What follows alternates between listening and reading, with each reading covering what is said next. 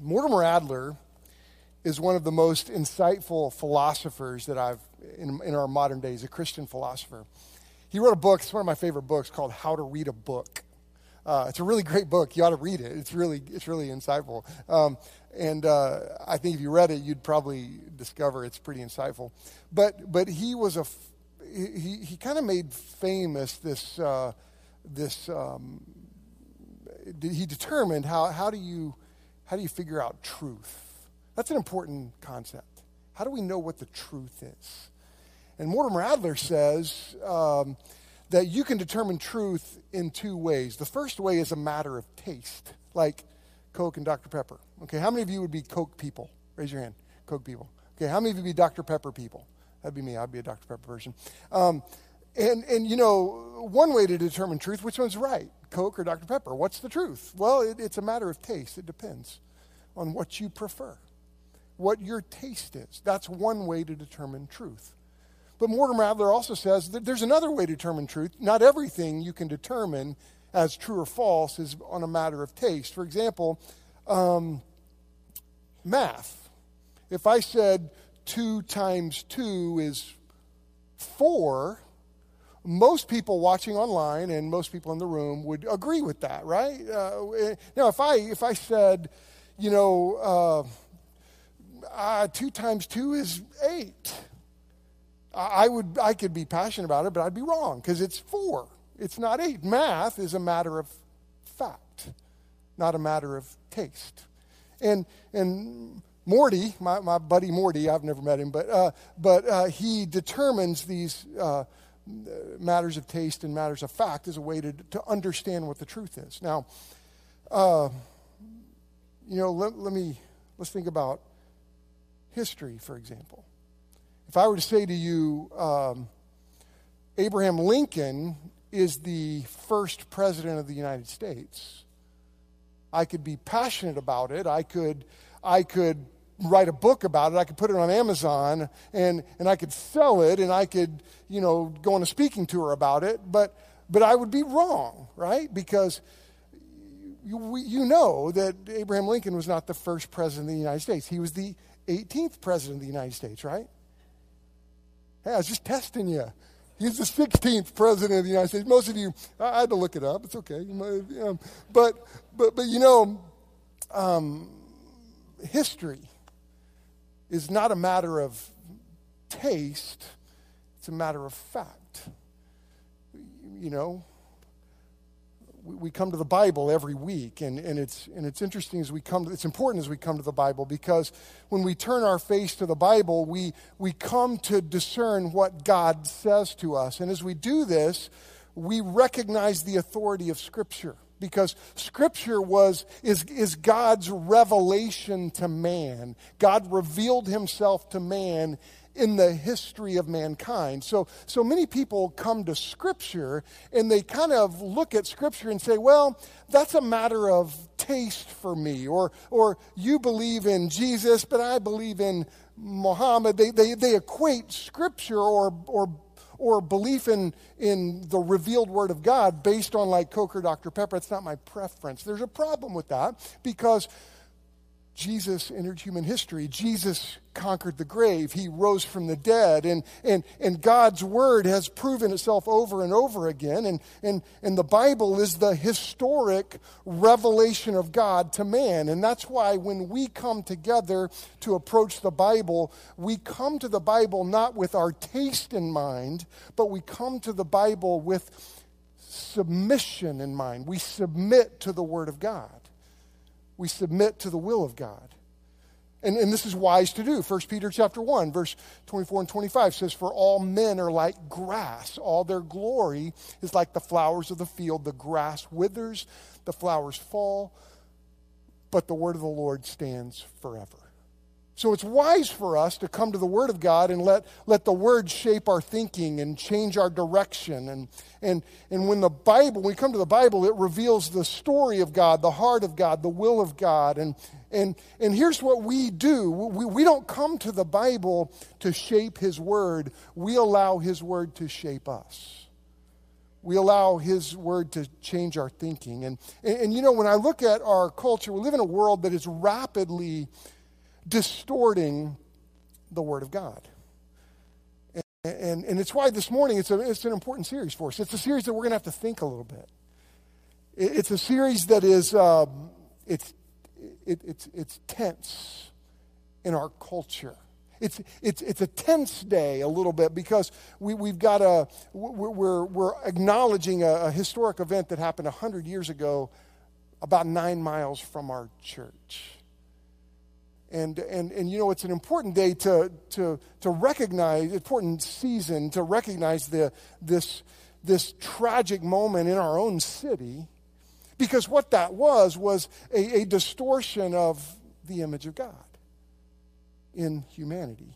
And so if you have your Bibles, we're in Genesis chapter 1. So if you'd open there, I would love for you to look at that with me. But before we do, there's something I pray for us, and I want to challenge us as we enter this series. Number one, I want to challenge our church and call our church to focus on prayer. We need to pray for our city. In light of the tensions and in light of everything that's around us right now, what I don't want to, I think it would be a miss for us to not lean into these tensions that are around us right now. We need to pray for God to use us and God to use our church, and we pray for the tensions in our city, the healing of our city. We need to pray for our country. Oh my goodness, we've made shifts in our country, and it's God's people. When we're called to pray, it moves us to action. So I want to challenge us to pray.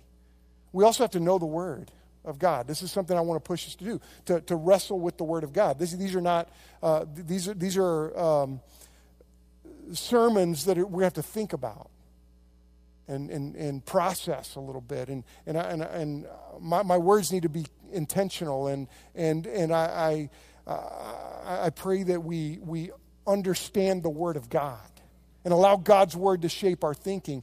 I pray that we understand our times. I've said over and over again that God has called us to these days. And because God has called us to these days, he will equip us in these days. But one of the things I want to push us to is to know the word. That's why memorizing this, it's not an unusual habit for us to memorize a scripture, but it's difficult to memorize. We don't memorize like we used to. We used to memorize phone numbers. Now we just have it in our phone. We don't memorize like we used to.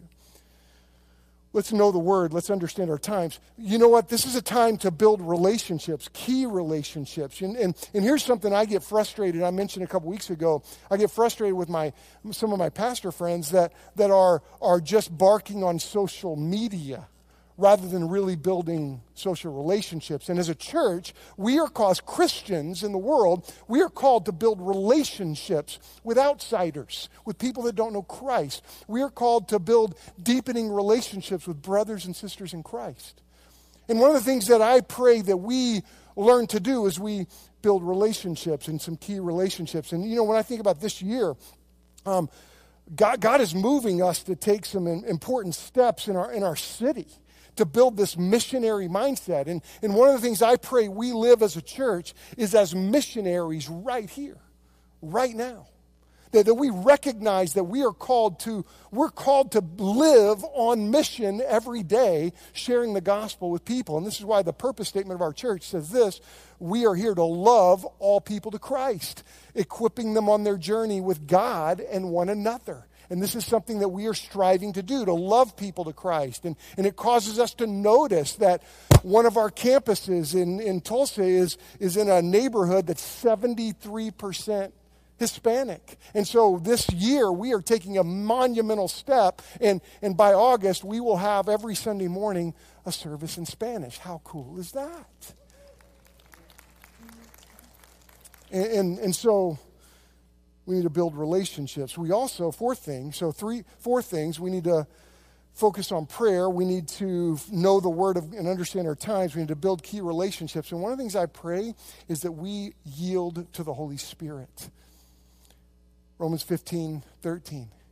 Now, I have to try to rememorize it because I'm memorizing the NIV and it's tough to switch translations. But so pardon me when I struggle through this. But the way I memorize this is, may the God of hope fill you with joy and peace as you trust in him, so that you may overflow with hope by the power of the Holy Spirit. And one of the things I'm praying for us is that the Holy Spirit moves us, because here's what happens when the Holy Spirit indwells in us, like he does every believer, he moves us to serve him. So let's look at Genesis chapter 1. Would you stand with me? And let's turn our face to Genesis chapter 1, starting in verse 26. And it says this: Then God said, let us make man in our image, after our likeness. Let them have dominion over the fish of the sea, and over the birds of the heaven, and over the livestock, and over all the earth, and over every creeping thing that creeps on the earth. So God created man in his own image. In the image of God, he created him, male and female, he created them. And God blessed them, and God said to them, be fruitful and multiply and fill the earth and subdue it, and have dominion over the fish of the sea and over the birds of the heavens and over every living thing that moves on the earth. And this is the word of the Lord. Thank you. You may be seated. Now let's process this a little bit. When it comes to meaning and fulfillment in life, we know that contentment and joy is found for any human being in following the Lord. This is why Jesus said in John chapter 10, verse 10, the thief comes but to steal and to kill and to destroy. But Jesus says, I've come that you might have life and have it to the full. And that joy comes when we follow the Lord. When we put God's word into practice. Stability comes when we do what God calls us to do and live the way God calls us to live. And clearly in this passage, if you're taking notes, point number one is this: God made the human creation uniquely. You see this? Humanity is made in the image of God. Verse 26, then God said, let us make man in our image after our likeness. Did you notice that? Right here, God reveals his plan to make a creature similar to himself. And of all the creatures that were made, and oh my goodness, God made some creative creatures, didn't he? I mean, of all the creatures that he made, there's only one that's said to be in the image of God: man. And you should know about Wayne Grudem's book, Systematic Theology. It's a book you ought to have in your library. But Wayne Grudem says this: man in God's image means that man is like God, man represents God. And notice verse 26. If you look at that word image and the Hebrew word for likeness, it refers to something that's similar, but it's not identical to the thing that it represents. That's kind of what it means. God did not make us identical to him, but he made us similar. And so many people unpack what this means. And when Moses wrote this, when Moses wrote to God's people, the original readers understood that the image of God, that means that man was like God and he represents God to the world. That's how those original readers would have read that, and there's some intended ways that we're to act. Like when you think about the comparison of how God made us in his image. Man in the image of God means that we have intellectual ability, right? We can think, and we should think, and we should learn to think and process, and we like to figure things out as humanity. We like to reverse engineer things and explore places where we've never been. And Kendall, I think about your dissertation on that stuff you wrote about, which blows my mind. And we like to figure things out. And that's intellectual ability. Man has the ability to make moral decisions.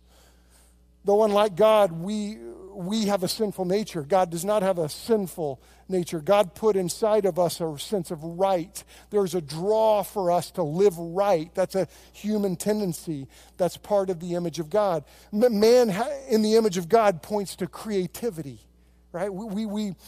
God is creative in what he's done, and in his image, he moves us to be creative too. And I think about being in this part of the world, and the day that they dug into the ground in Tulsa, and all of a sudden black stuff started pouring out of the earth. And somehow people looked at that and said, I think we can make something out of that. And it's called energy, and it's oil, and the natural gas pipelines and all those things. It's crazy what happens with those things. Man is creative. Man likes to create music. We like to create art. We like to create structures just because we can.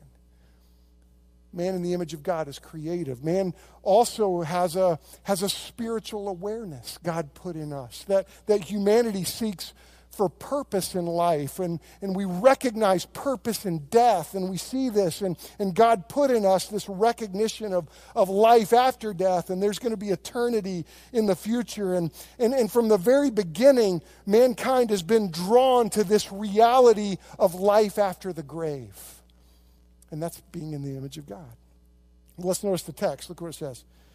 It says, and let them have dominion over the fish of the sea, and over the birds of the heaven, and over the livestock, and over all the earth, and every creeping thing that creeps on the earth. And humanity is intended to rule over earthly creations. And so it's natural for us to hunt, to farm, to kill a snake, right? I hate snakes. Oh my goodness, I hate snakes. I remember my first church, Justin Beatles, who's a pastor in Stillwater, we were on his farm, and we jump out. He says, stop the car. We jump out of the car, and he grabs this snake on the side of the road. I don't know how he saw it. And he's a tough country boy, and he's a preacher, and he could whip my rear in any situation except this one, because he looked at me and said, I'm going to throw this snake on you. And I said, if you do, I will whip your rear right here. And I was so scared, he believed me. And I said, okay, well, let's let it go and let's leave. And he goes, now I got to kill it. It's biblical. Genesis 3 said to crush its head. And so Justin grabs the snake, starts swinging it like a whip, popped its head off, and I was like, wow, I've never seen that in all of my life. And I was ready to go. But that was the moment that I realized for the rest of my life, I'm going to have people around me that grew up in the country because they just know stuff. And I'm glad we rule over creatures like snakes.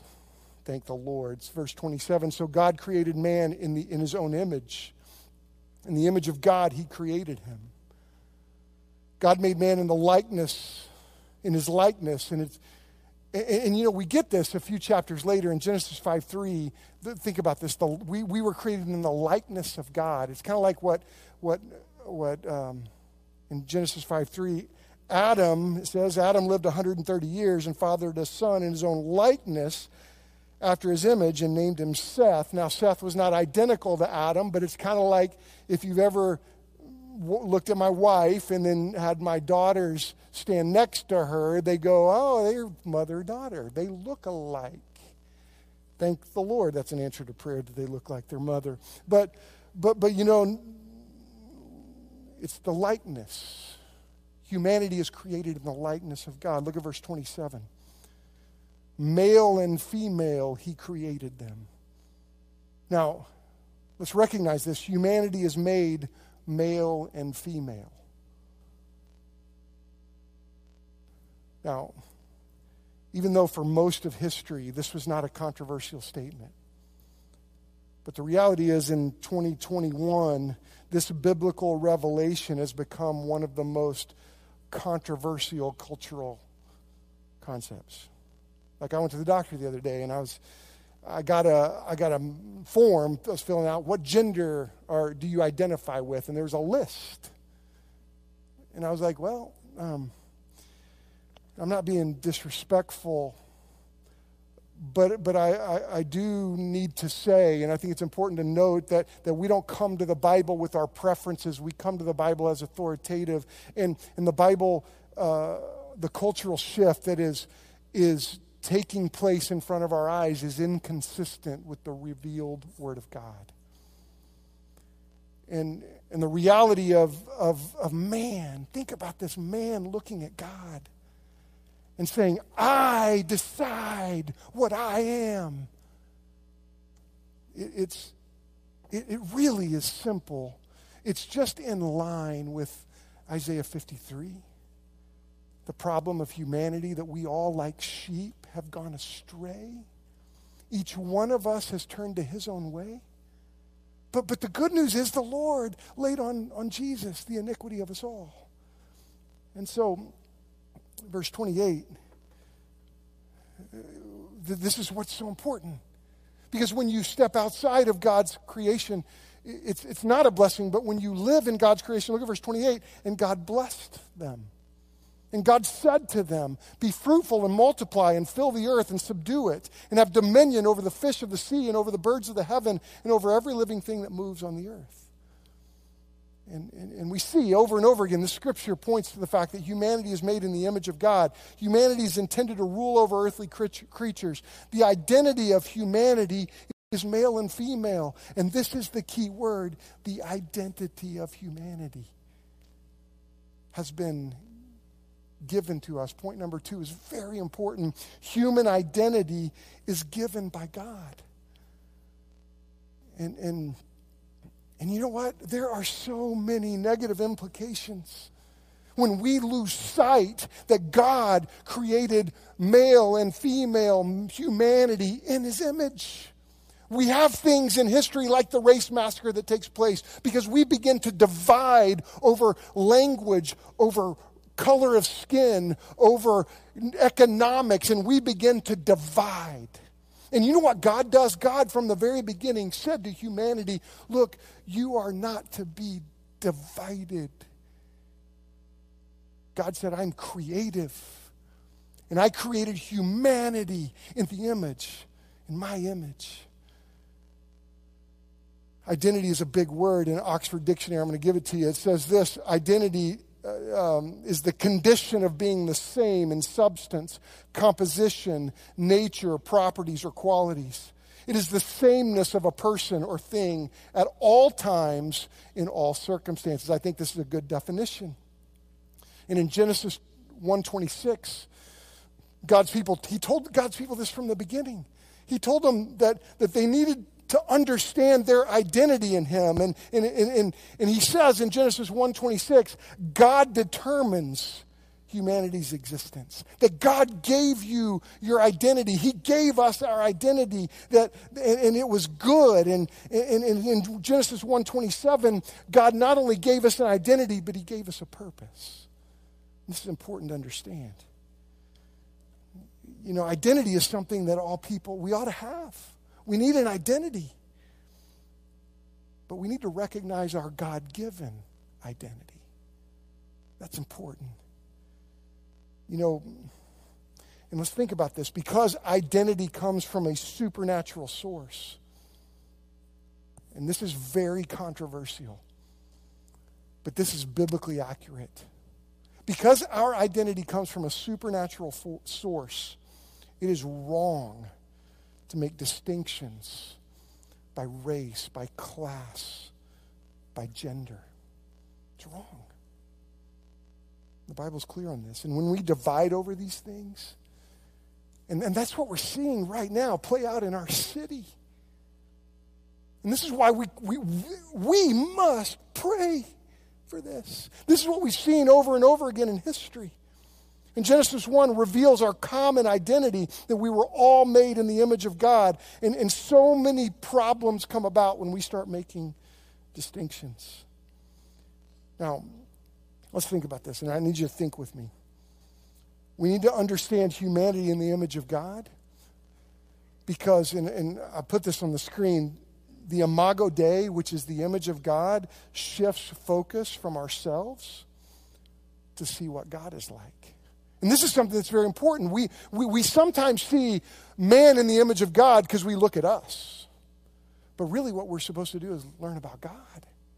Learn what God is like. And when we see what God is like, you know what's interesting is we start to imitate him. And it's good for us to imitate him. And when humanity really sees God, we begin to imitate God. And we don't worship our race. We don't worship our nation. And we don't worship our family. We don't worship our money. We don't worship our career. The Bible calls that idolatry. And we see this played out over and over again in our culture. We're to worship God. Because when we know this, when things become object of worship, they become idols.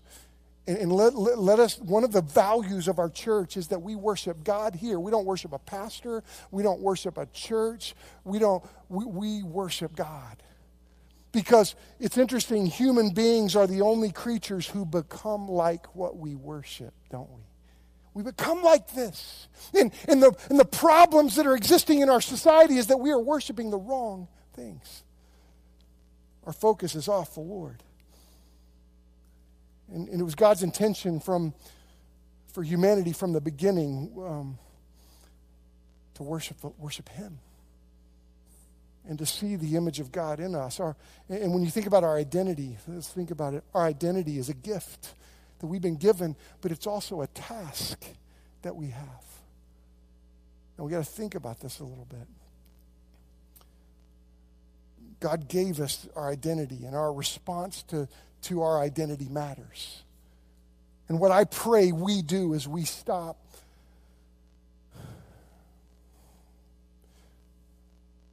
ignoring the image of God in humanity. You know, when you think about what Jesus did, God made each human being in His image, and this is something we've got to accept. But we also must surrender to God's will and God's plan. He's got a plan for you. He's got a calling. He's got an identity He's given you. He's also got a purpose for you. And the problem in our culture is we're becoming wise in our own eyes versus submitting to the Lord, submitting to the wisdom of God. And I want to caution us, even as believers, to that tendency to become wise in our own eyes. And here's what I pray. You realize that human identity is fulfilled when we live out the imago Dei of humanity. Now, here's what I mean by that. That your purpose, your identity will be fulfilled when you start following the Lord, when you look to Jesus. And so, you know, these are deep concepts to process. Man in the image of God. The revealed Word of God. But it's important for us as humans, as humanity, to live out God's purpose. You know what I pray? You know what God's planted us here? To help our city, to help people around us, people in 2021 and moving forward, to live in the purposes of God. And so here's the first challenge. We got to move from theology to practice. We've got to stop warping God's image. You know, when I look at the race massacre, what happened 100 years ago, that was a warping of the image of God. When I look at the gender struggles in the world, that is warping the image of God. And I pray that we stop warping God's image. Now, that's a true statement, but here's the problem with that statement. Do you realize you cannot do that on your own? That there's no way any human being can stop warping the image of God on his own. And here's what I mean by that. You need a Savior. I need a Savior.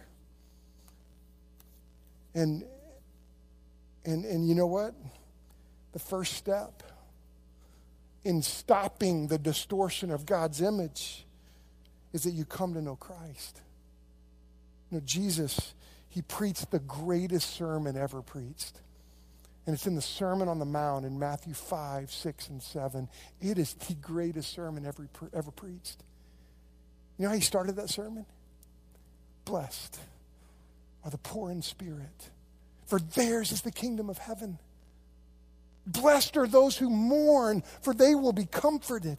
And basically what Jesus is saying there, he's starting with this reality that you are poor in spirit. And when you come to recognize your spiritual poverty, that is the first step into the ceasing.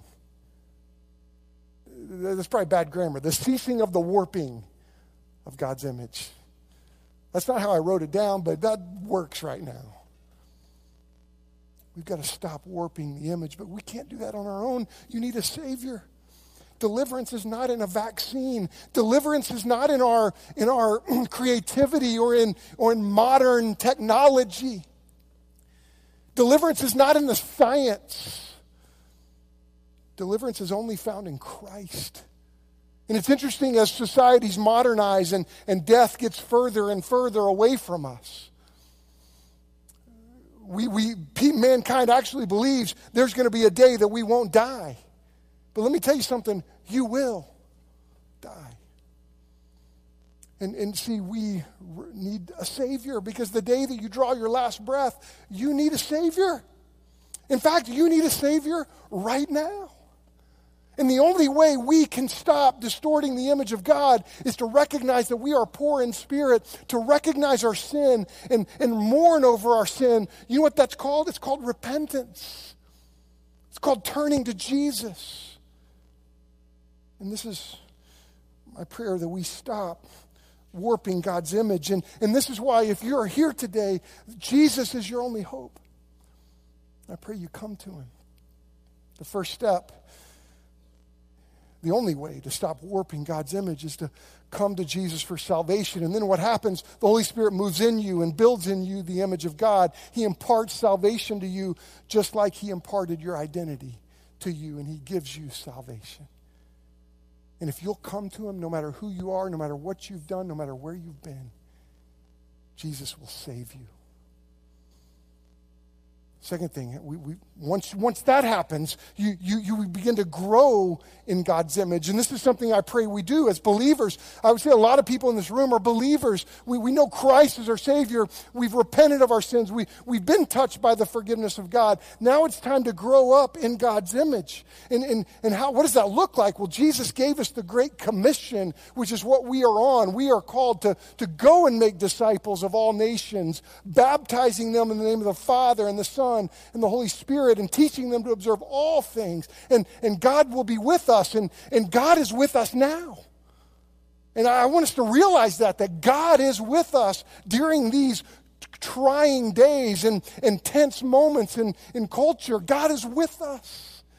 And he will not leave us or forsake us. And we've got to realize that in spite of the tensions. But Jesus didn't just give us the Great Commission. He gave us the Great Commandment too. In Mark chapter 12, verse 29 through 31, and Jesus was questioned. He says, what's the most important commandment? He says, it's this: to hear, O Israel, the Lord our God is one. The Lord is one. Love the Lord your God with your heart, your mind, your soul, and your strength. And the second is like it: love your neighbor as yourself. That's the Great Commandment. Let's grow up in our love for one another. Our love for God first. Let's learn to love God with our heart. That's what he says. Love the Lord God with all your heart. We're going to be a people that's solely devoted to the Lord. Let's learn to love God with all our soul. We're passionate about the Lord. We're passionate about growing up in the Lord. Let's love the Lord with our minds. We have to learn how to think. We have to learn how to process the messages coming our way. And we have to learn to learn what the Word of God says so we can recognize false teaching when we see it. We've got to learn to love the Lord with our minds. We've got to be people that think and process and discern and pay attention to what is true and false. Because there are some truths, there are some falsehoods we need to understand. And it's my prayer that we as a church, we love the Lord with our minds. We love the Lord with our strength. And you know what? We got to become a people who follow the Lord in every circumstance. Let's think about this. When the seas are calm and all is bright, we follow the Lord. When God's favor is on our life, we follow the Lord. When our boat is tossed and it's wavy and it's scary, we follow the Lord. We trust the Lord. When we wonder, God, are you even going to keep us safe? We follow the Lord. We trust the Lord. And that's what it looks like to love the Lord with your strength. But let's not miss the second part of that great commandment. We love our neighbor as ourselves. Love the Lord your God with all your heart, your mind, your soul, and your strength, but love your neighbor as yourself. We, of all people that know Christ as our Savior, ought to be leading the way in loving our neighbor. And we know who our neighbor is. Luke chapter 10, Jesus just flat out told us, here's your neighbor. And he told the great parable of the Good Samaritan.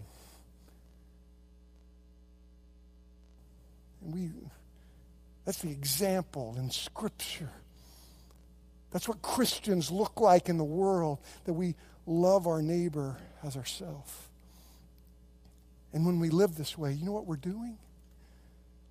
We are imitating God's image. And I want to challenge us, let's imitate God's image. Let's imitate it.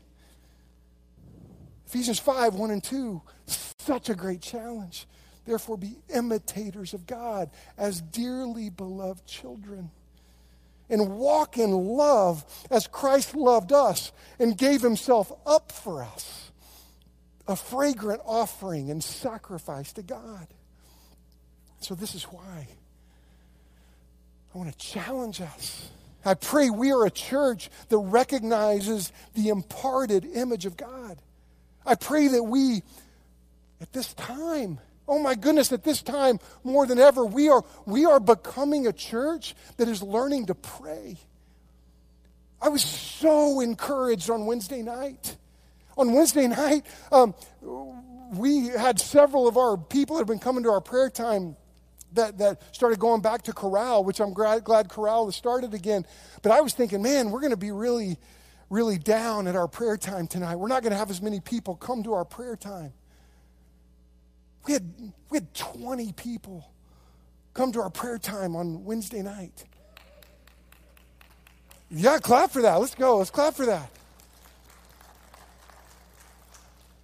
But let's lament that for a second. We had 20 people come to our prayer time. We're praying on Wednesday nights from 6:30 to 7:30. We're praying. And I'll tell you what, this is a time that we need to pray. Let's be a people that pray. Because when we pray, God moves us. Let's know the Word.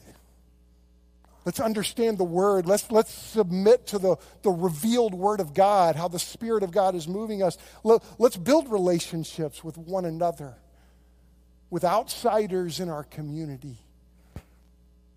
Shouldn't we be connecting with lost people?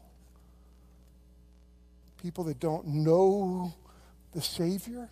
Because didn't Jesus do that? Wasn't he criticized for going and spending time with people that were different? Shouldn't that be our pursuit? Now, we've got to be the influencer rather than the influenced. But oh my goodness, God moves us to build relationships, and then, you know what, we yield to the Holy Spirit. So the challenge for us. Will and Rhonda, would you put our memory verse back up on our screen? Let's look at this memory verse again. May the God of hope fill you with joy and peace in believing. The way I memorize it, as you trust in him. So that, look at that, so that you may abound in hope. By the power of the Holy Spirit, you may overflow with hope. By the power of the Holy Spirit. This is our call, right? over the next several weeks, we are turning our face to the image of God in humanity. Let's pray. Let's study the Word. Let's look for the relational connections. And let's yield to the Spirit of God. I don't know how God has spoken to you today. But I pray that you would submit to Him. I want to be a pastor that submits to God. Now more than ever, in this time in the history of the world, we find the most joy when we submit to God. Oh, I plead with you. Submit to Him. Because you know what you'll find? You'll find life. Life.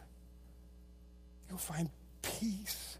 You'll find hope. And I wish so bad, if you don't know Christ, I wish I could just grab my heart and just stick it in you for just a little bit.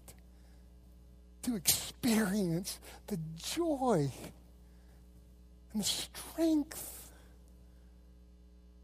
and the power and the hope